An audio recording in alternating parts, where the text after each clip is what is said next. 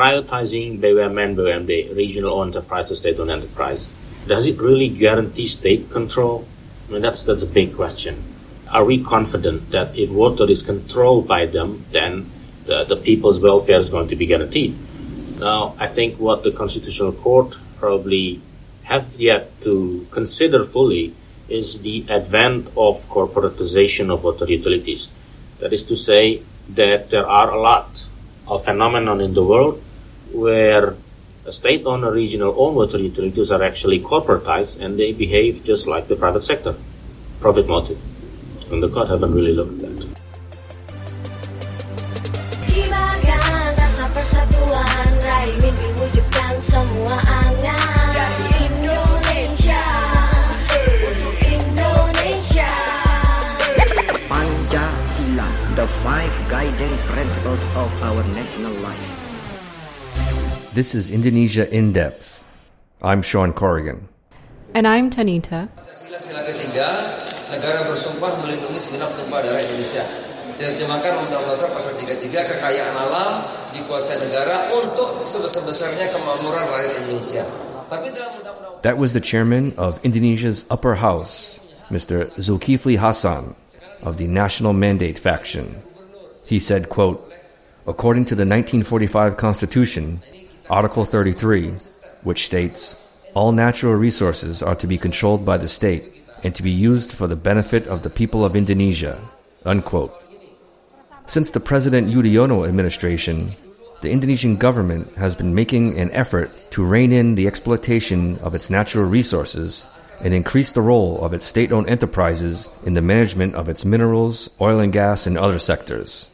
The aim is to prioritize the exploitation of these resources for the Indonesian people, as stated in Article 33 of the 1945 Constitution. Water is the latest natural resource to be affected. Dari desa ke kota, pantai ke gunung, biru samudra tinggi, awan membumbung, laut, danau, hulu, sungai ke hilir, pesona Indonesiaku tak habis pikir, betapa ku terkagum, rasaku melambung. On this episode, we are going to go very narrow here and go deep in water. The Water Resources Bill being deliberated in the Indonesian Parliament. I've mentioned this bill several episodes ago, but I want to provide more information on the bill because it's important. And I recently had a meeting with a CEO of one of the big food and beverage companies in Indonesia, and he had some serious concerns about the bill. So I want to break down where deliberations stand, and what better way to do that than with one of the most knowledgeable individuals on the subject, that is Dr. Mohammed Mova Al-Afghani. Dr. Mova has a PhD on water law and has a master's degree in European and international law with a focus on European competition law. He is currently serving as the Director for Center for Regulation, Policy and Governance, or CRPG, at the Ibnu Khaldun University in Bogor. I recently met Dr. Mova at his center to learn more about CRPG and to gain his insights on water. Yeah, so we established the center in 2013. Our focus is on regulation and governance. We do a lot of water issues. We do a lot of chemical regulation, environmental, natural resources, and we've been active in the open government partnership movement. Mm-hmm. A lot of your work, is it interacting with the government as well as the parliament, or is it more focused on parliament? A lot of my work really deals with public policy. So we have a lot of counterparts with Bappenas and also the Ministry of Forestry and other ministries as well. So before we go deep into the status of the bill itself, let me provide some background on this important but also controversial bill. The Water Resources Bill is being deliberated in Parliament by Commission 5. Commission 5 is responsible for infrastructure and transportation. The bill was first deliberated dating back to mid-2017. So many of you may ask, why is this bill being deliberated in the first place? This is because Law Number 7, 2004 on water resources was struck down by the Constitutional Court in 2015. Mm-hmm. And the court had to use Law Number 11 from 1974 on irrigation to prevent an absence of the law. This irrigation law was outdated, and critics state that it was highly influenced by different political interests at the time. In July 2018, the chairman of House Commission 5 filed Fari Jemi Francis of the Gerindra faction said that currently the water resources are being exploited by business actors. Since 2017, some new and important articles have been written into the draft, which, if passed, would drastically impact how water is managed and used in Indonesia. I spent time in Parliament speaking to lawmakers, and my understanding is that there's a push to tightly control water as a natural resource, and that there would be restrictions on how it could be utilized. For example, the needs of the people would be prioritized before any commercial exploitation can be done, and that only local state-owned enterprises and municipalities will be tasked with managing water resources. This is something that has yet to be explained clearly and how this would actually work in practice.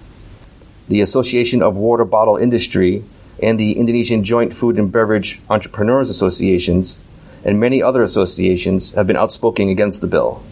Now, I've spoken a lot, and I want to hear your thoughts and insights about where this bill stands, Mr. Mova, and where you see it going in the future. Well, so before the 2015, there was the Water Law 7/2004 was judicially reviewed. So right after it actually was passed by the Parliament. But then the decision came out in 2005, and it states that Law Number 7/2004 is going to be conditionally constitutional. So what it means is that if there is something wrong with the implementation in the future, it can be resubmitted and it can be invalidated. So I have warned in one of my journal papers back in 2006 that the government really need to pay attention to the decisions of the 2005 of the Constitutional Court. But I think until 2014, 2015, there has been no significant changes. So a group of people submitted judicial review, and the reason of the invalidation is actually the implementing regulation is inconsistent with the Constitution. So they cited, for example, the government regulation on drinking water supply and the government regulation on PP 48 on hak guna usaha, water use rights, and then they struck the law. The court in the 2015 decision then formulated this so-called 6 basic principles of commercialization of water. The first, as you've mentioned earlier, there has to be a priority on the human rights. State supervision is paramount, is ultimate, the environment. And then what is very, very interesting here is the principle 5. The 5th principle says that BUMN and BUMD, which is state-owned enterprise and regional-owned enterprise, must be prioritized in the commercialization of water. And then the principle 6 says, only after the above 5 principles are met, water can be allocated to the private sector. So this principle 5 and principle 6 is actually the one which is trying to be interpreted and implemented and operationalized in the water bill. But there is a difficulty there. It's not easy to actually implement these principles. For example, what do we mean by the private sector? It's swasta. Itu apa? What is private sector? It's not clear at all. And the bill actually has no explanation of what is actually the private sector. There is no definition what private sector is.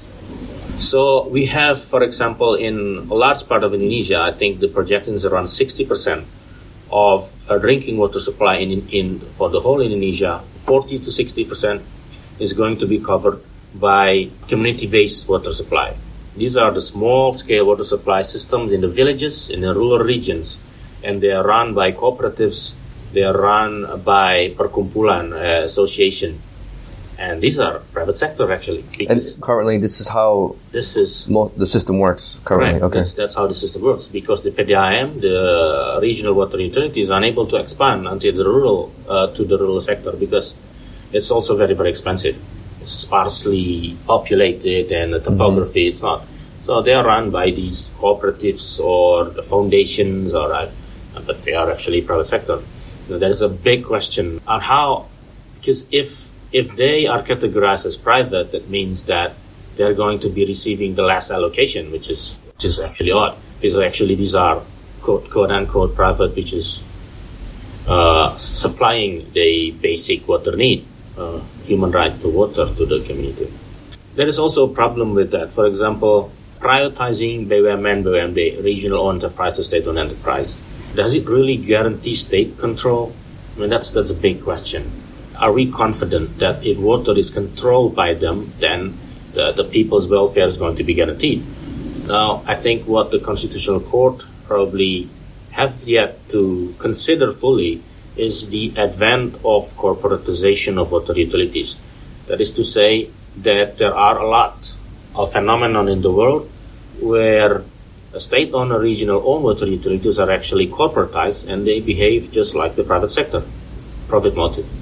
And the court haven't really looked at that.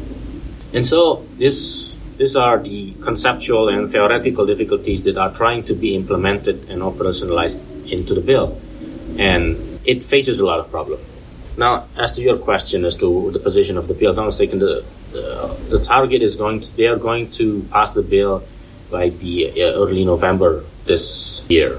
But I don't know if they're going to meet the target, but the House of Representatives seem to be very confident that they're going to pass it. But yeah, as I said before, there's still a lot of problem in the bill.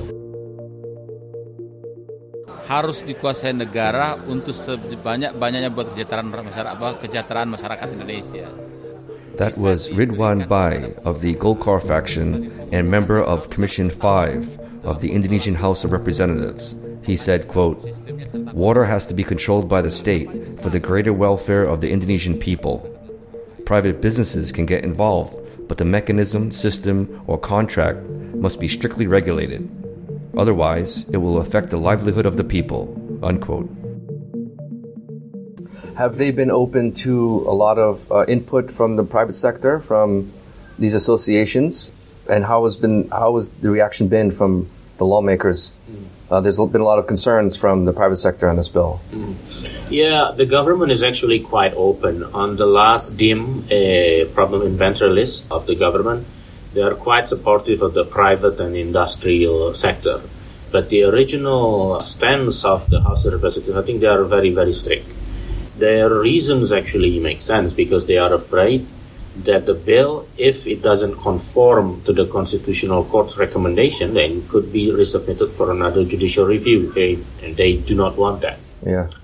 But as I said before, there is a lot of problem within the bill and how to operationalize this. For example, so the Principle 6 of the court decision said that if there are remaining water after the previous has been allocated for the people, environment, and so on and so forth, it can be allocated to the private sector subject to very strict terms and conditions. So what are these strict terms and conditions? The court did not say anything. The bill says that the interpretation of the strict terms and conditions is, for example, I think it's on Article 47 or Article 51, the private sector will have to pay a bank guarantee. They have to provide bank guarantee. They have to give 10% of their profit for water conservation. And then it can only be done, for example, through modes of cooperation or investment or a joint venture. Mm-hmm. And the private sector sees this as burdensome. And it could even lead to high-cost economy. And 10% is quite a lot. And this, excuse me for interrupting, so this is a joint venture between local government organizations or companies with the private sector. Correct. So it's very unclear how that would actually work in practice. Absolutely correct. And so it would be increased costs and also more uncertainty for such businesses to deal with these local state-owned companies. Yes. From the point of view of the state-owned enterprise or regional enterprises, actually, it could be a profit because they can sell water because they are the one who is not monopolizing, but they are the one who's, in terms of the law, if you want to exploit water, you have to deal with them. So I can just give water and then it's a very lucrative business. But for the rest of the business world, I think it could really increase the cost of the industry. And we also need to pay attention about small-scale and medium enterprises, for example. Are they going to be subject to the bank guarantee? And what if they are loose, so they don't make any profit? Do they still have to pay the 10% of their profit? It's difficult, to be envisaged. I'm hearing that in Parliament there was a lot of pushback on the bank guarantee and also this 10% so-called tax almost. Will that still be part of the bill? Do you think that'll change, this bank guarantee and a 10% tax? Because the companies are really, really worried about this. Yeah. Well, the government does not agree with that. So in the government's limits, they suggest that it should be struck down. This for both the bank guarantee all of. So the government is not in favor of that. It's not supporting that. The government position is that participation of the private sector is still subject to strict terms and conditions and should be regulated to implement government regulation. So the issue would be in the government regulation. I see. Okay. But we don't know if that would be the final position of the parliament, because I think the public version of the draft is still the one in April. Is still, it's very strict on this matter. Bumi, air dan udara, dan kekayaan yang terkandung di dalamnya, dikuasai oleh negara untuk sebesar-besarnya kemakmuran rakyat. You told House Commission 5 that draft article number 51 should not equate the definition of drinking water and bottled drinking water. If not, it would be harmful for investment in, say, pipeline water. Commission 5 Chairman Fahri said that this is a sensitive point, which was once struck down by the Constitutional Court. What are your thoughts on sort of the definitions with drinking water and bottled drinking water, and how crucial that actually is for the bill? And it seems that it hasn't received much attention. There is actually only few mention on the Constitutional Court of drinking water, because from the explanation of one expert witness, I don't recall the name. So it's not really the attention of the Constitutional Court decisions. The decisions actually pay a lot of attention on privatization and commercialization of water. So not really on bottled drinking water. It's not, and it's quite mysterious. I mean, I also do not quite understand why the problems of drinking water is going inside the water bill. Now, my concern is that there are several. First, the problem now is that in the elucidation of Article 51, they define drinking water as constituting both piped drinking water and bottled drinking water. Now, there is a problem there. First, for example, the bottled water should not be qualified as drinking water in terms of human rights. The fulfillment of the human right to water, to which I was a party to the human right to water movement between 2009 until 2011, so I know very well what the human rights standards are, because I also drafted it. The human right to water should be fulfilled ideally through piped drinking water and not through bottled water. So if you're saying you're going to have drinking water and we're going to give you bottle, it doesn't fulfill the human rights standard. Because we have the standard of, for example, first is affordability. Water bottle is too expensive. Compared to pipe water, maybe several hundred times more expensive. Second is also the access and the distance. Because according to human rights standard, human right to water needs to be uninterruptible. So it needs to be continuous. You go to the toilet, you open it, and you have to see it flowing. That's not the case with bottled water, right? You can't use it for daily activities. You can use it for sanitation, for taking a bath. It doesn't also fulfill, I think, the WHO standard, and also the regulation is also different. So if you look at the drinking water utility, a drinking water utility is a natural monopoly business. It means that in one city, there is only one seller. I mean, you can't have two water taps from two different companies in your house, right? Drinking water is consumer goods. You can have a lot of drinking water, I mean, with different brands supplied by different companies. So in terms of the regulatory framework, it's absolutely different. And I think the government and the public groups agree with this position, because it makes the regulation, the implementing regulation becomes ambiguous later on if we force it on the same definition. And there is also my fourth objection is because I'm afraid that if we put bottled water into the definition of drinking water, then PDAM, which is Perusahaan Daerah Air Minum, drinking water company, will invest in bottled water. This is the local water utility. Utility, yes. Yeah, it's a regional owned drinking water utility. That's a translation. If we say that is drinking water, then they may invest in bottled water instead of extending it to pipes. And imagine the cost of a plastic, for example, because there there will be more people coming into the business. The whole PDIM in Indonesia and the BUMDes, the regional village enterprise dealing with that business. So they will not be concentrating of extending the network in order to achieve universal supply by 2019. Interesting. So the impact of this bill is much larger than just, say, the business community. This comes down to absolutely. Yeah, crucial services for local people. Yeah.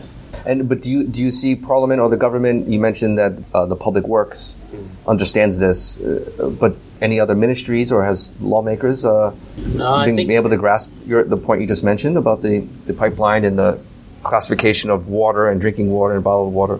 Oh, I need to correct my first statement. In an unofficial capacity, the government say that they agree with this. So in the several seminars, but in the DIM, in the real document, they simply try to focus the definition of each, but it's still regarded as a drinking water. So it's not really. I'm not really satisfied with that. It's an improvement, but still I'm not satisfied with it. So official stances haven't changed, but some informal discussions, they said that they're understanding the issue and want to provide clarity. Yeah. But officially their stance hasn't changed yet. Well, they try to make it very, very specific by giving definition. What we mean by bottled water is something for luxury or something like that. And what they mean by pipe water is something that is supplied to house or something like that. So they make the definition, but they are still under the same drinking water. My suggestion is just to strike down the whole bottled water in the elucidation of the law. It shouldn't belong there. Because to me, bottled water here is just the same like other commodities which uses water. I mean, I don't want to mention some brands, but like soda or those kind of beverages, and the only difference is the color and the taste probably, but it's like coffee or like... So those are products. Those are absolutely products. You buy a coffee at a coffee shop and then you put it in a bottle, it's a bottled water. The difference is really the color. Otherwise it should be regulated as, Both the Parliament and the government initiated this bill? It was a Parliament-initiated bill. So originally it was initiated by the Parliament. Yes. And the timeline for this bill, you mentioned officially their target is this November to have the bill passed. If you had to guess, would this be passed in the session in November? I cannot say for certain. I don't know. Yeah, I mean sometimes it's difficult to guess. Yeah. It seems, just from what I'm hearing now, it seems like there's a lot of work to be done between now and then. It's already almost mid-October, so. There are some other problems with respect to allocation of water. I think they haven't really paid attention on how water should be allocated. There's a problem with regards to Article 63F, which is regarding access, because in the water bill they say that the intention of the article is actually quite good. I mean, you have owners of the land must provide access to the communities surrounding that. So, but the elucidation says that you cannot build fences around water source. And that's a major problem. Yeah. On the one hand, there is an interest of people from gaining access to water, which is supported by that article, but also there is a concern of water quality. Exactly. Because if we cannot put fence around it, then animals can go inside, and then people can go inside, communities can go inside. No control. Contamination. I still don't know how they are going to solve this particular article.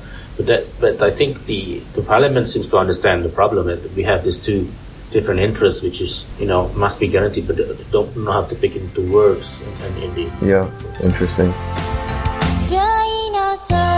Yang tertata dirasakan, ditampung dan dialirkan. Kolam retensi terjaga, lingkungan ramanan indah. The problem of drinking water and also this, it's not the only problem. There are several other important issues. For example, I mentioned earlier about sanitation. Sanitation is only mentioned in the elucidation part of the bill. So sanitation is a major concern and major issue, but it's only mentioned in the elucidation. Yes, it's only mentioned in the elucidation. There's only one word containing sanitation. And, I mean, if you look at the statistic, 30 million Indonesians are still defecating on the open. In major cities such as Jakarta, for example, the sewer rate is only like 3%. So there we have 90% of feces, which is dumped elsewhere in the waterways in major cities in Indonesia. So we have a huge problem. I think 2007 World Bank estimate is the cost for the lack of sanitation and sewage is around 57 trillion per year.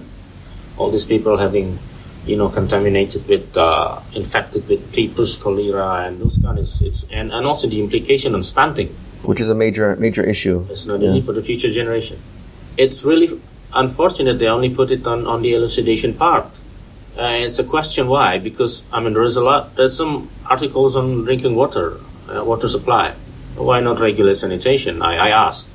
Their explanation was that they wanted the law to be a water resources law only, which is actually, from the standpoint of an ideal legal reform, there are some justifications on that. Because in developed countries, we have two kinds of law. We have a water resources law, and we have water services law, which regulates water supply and sanitation. So it's two different law. But this law, actually, if the argument is it's only specifically for water resources, it's not the case, because drinking water utility is regulated there already. And if we have to wait for the sanitation law, the water services law to be passed, we're going to have to wait for some years. So if this law is passed with that condition, where sanitation is only mentioned one time in this elucidation, major sanitation and sewerage infrastructure in Indonesia, which is already going on, the development, is going to be without legal framework. And also the sanitation service is not going to be regulated. What percentage of Indonesians have access to clean water? I have to check, but I'd probably around 60% safe clean water. But that also and that's not drinking water, that's clean water? Yeah, it's just clean water. It's a drinking water, I don't know how many percent. It might be very, very small. I mean, it's not really potable, the drinking water here. I mean, I think you mentioned that the Commission 5 chairman said that his team will discuss the technicalities later, but there's a lot of technicalities and major issues to be deliberated and reviewed, and that has yet to be addressed in this bill, correct? Correct. I think we've already submitted our recommendations to Commission 5, and they accepted it. And the problem is really with which article should be positioned sanitation. I think they are trying to avoid changing the whole structure. So sanitation is its own thing. Sanitation actually has two purposes. The first is to improve water quality and to maintain water quality. It means that people don't throw away stuff. Now, this is the approach of sanitation that is currently in the law, in the elucidation of the water bill, and also the environmental legislation, environmental law. But there is also a second part of sanitation, which is sanitation as service. And sanitation as service deals with, for example, gender problem. Like, for example, what kind of toilet to be gender sensitive to children. The problem of acceptability. For example, you want to have sitting toilet or Western or Asian, kind of a toilet. What happens if there is leakage? How many times are we going to have our septic tank drained using trucks? These are a surface. Now, the surface part is not at all guaranteed on the water bill. So the concern of sanitation in the elucidation of the water bill is only for maintaining water quality, but not really like for providing services.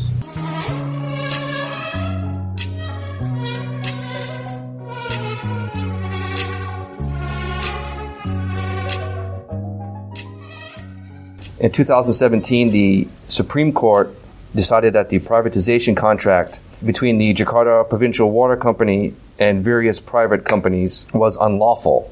Now the drinking water system must be returned to PT Pam Jaya, which is the Jakarta Provincial Water Company, by February 2022. What does this mean for Jakarta? It was a citizen lawsuit brought by several NGOs against Jakarta provincial government and also the Jakarta Drinking Water Utility. Because since 1997-1998, the maintenance and operation of the Jakarta water system is being operated concession to the private sector Palijaya Netra. So this is an old system under President Suharto? Correct. Okay. It's under Suharto without a proper auction and proper procurement. Yeah. I see. Okay. And has been problems with respect to coverage. The coverage wasn't really increasing as intended. I think now it's around 60%. It should have been like 100% by the end of the contract, for example. And there is a huge number of I think non-revenue water is also quite high. And quite a lot of Jakarta South still haven't received the pipe water services. And in addition to that, of course, the contract is very, very much imbalanced. So the contract is very, very strong on the private sector, is very weak on the Pamjaya part. So the case goes from the Pengadilan Negeri and then goes to the state, appeal, so the state court, yeah. And then the appeal, and then the Supreme Court. And now, actually, the Ministry of Finance is filing for peninjauan kembali for a court review, annual judicial review. So it's filed for a court review. Yeah, by the Supreme Court. So yeah, and at the state court, the decision actually has two parts. Okay, the first part of the decision in the state court is that the contract should be deemed null and void, and the second important part is that the government, both central government and provincial government, should stop the privatization and transfer everything back to Pamjaya.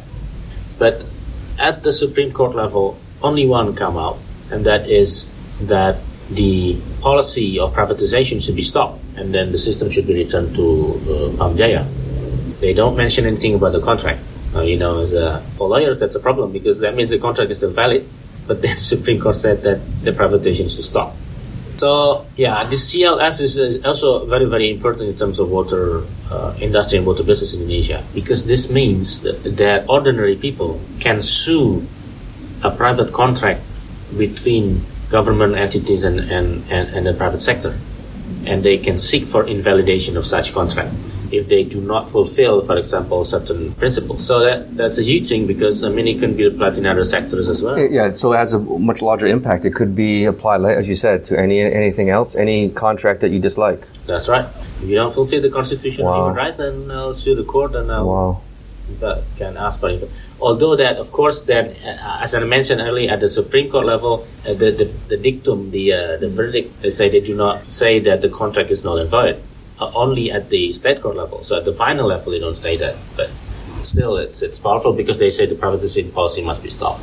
It's interesting. So both this lawsuit and the water bill, it has much a wider impact or influence on other things, not just about water. Yes, it's fascinating. And also, that means that future water contracts must adhere to certain constitutional and human rights principles, because that's what the Supreme Court was saying, as the state courts are saying. This must comply with constitution and human right to water. So this means that all the major contracts, say for example now in the government regulation 122, the private sector, they can only participate in areas other than distribution. So in water, like, so we have abstraction. You get water, bulk water from the stream, and then treatment, you treat the water, and then you distribute them, and then there is customer service. So distribution is the main chunk, because it deals with a lot of large pipes underground. In distribution is very important, because then you decide to which community are you going to extend water. Of course, if you're a for-profit entity, you will only extend the pipes to the ones that will pay. This is why in good neighborhood, the water is always flowing. But in slum, they don't want that, because land tenure is not clear, maybe they don't pay, they pay arrears. So that's why the distribution determines the state control. And in PP 122, private sector can only play in other areas other than the distribution part. But there are some parts, I think, some contracts in Indonesia which doesn't follow that rule. And that could be also threatened by the citizen or city. And what will happen in the end to Jakarta's water? So they'll have to find these new contracts, or will it? Well, the Ministry of Finance submitting the peninjauan kembali, judicial review or court review to the Mahkamah Agung. I think the rationale is because there are kekhilafan, mistakes made by the judges in deciding it. And I think it's going to be very, very difficult, because this is a quite strong case. It's going to be difficult for the Supreme Court judges to overturn the decision of their own decision. Yeah. And it's already been supported from the ground up. But we'll see. We don't know what's going to happen. It's fascinating.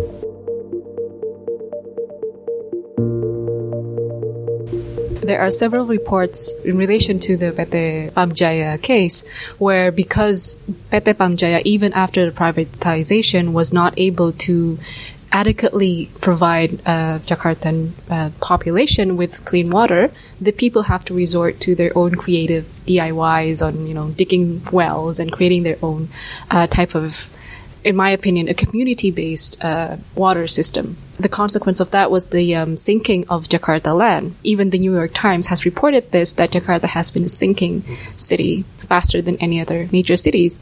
So going back to what you said about the priority of giving access or license of a drinking water system to community, is there any harm for that? Or do you think that that's the reason why the government is quite reluctant to give it to the community base, because they see that there will be less understanding on the effects to the environment? Okay. I think the community base in Jakarta is only in, I think, probably northern part of Jakarta and in the slum areas. They call it the IKK, where there is a central water tap and then water has been distributed, and sometimes it's community run. The majority of which is actually this, of course, individual houses and apartments and the buildings, high-rise buildings which sucks the water from the ground and then costs land subsidies. It's a catch-22 problem, I think, because if you close the wells, then they have no access of water. But because the water pipes are not running in some areas in Jakarta, I think, because the surface is not really improving. So if we want to tackle the land subsidence problems, I think one of the main thing is we have to provide network expansion. We have to expand the network first. So we have to do that. Once we provide the services, then we can say that you should not use groundwater anymore, because not only it costs land subsidence, it also costs the E. coli. I mean, people's septic tank is quite nearby to their water sources. That's why we have frequent cases of illnesses. But we cannot expand the network because the network is now being monopolized by the private sector. Under the concession contract between Pamjaya and the private sector, even though you have the money, you cannot just expand the network. We have to obtain permission from the private sector if we want to expand the network. So that's a problem. Mr. Mova, what other bills or regulations are you following closely that our listeners should be looking more, paying more attention to? Well, I'm not looking also at chemicals regulation and chemicals bills, and also there is a new, I think the Ministry of Forestry and Environment is going to draft the revision of the government regulation on dangerous chemicals. So these are, the chemicals bills haven't really been discussed, but it's always been there. I think it was submitted by Ministry of Industry. But this is a huge bill because everything is chemical these days.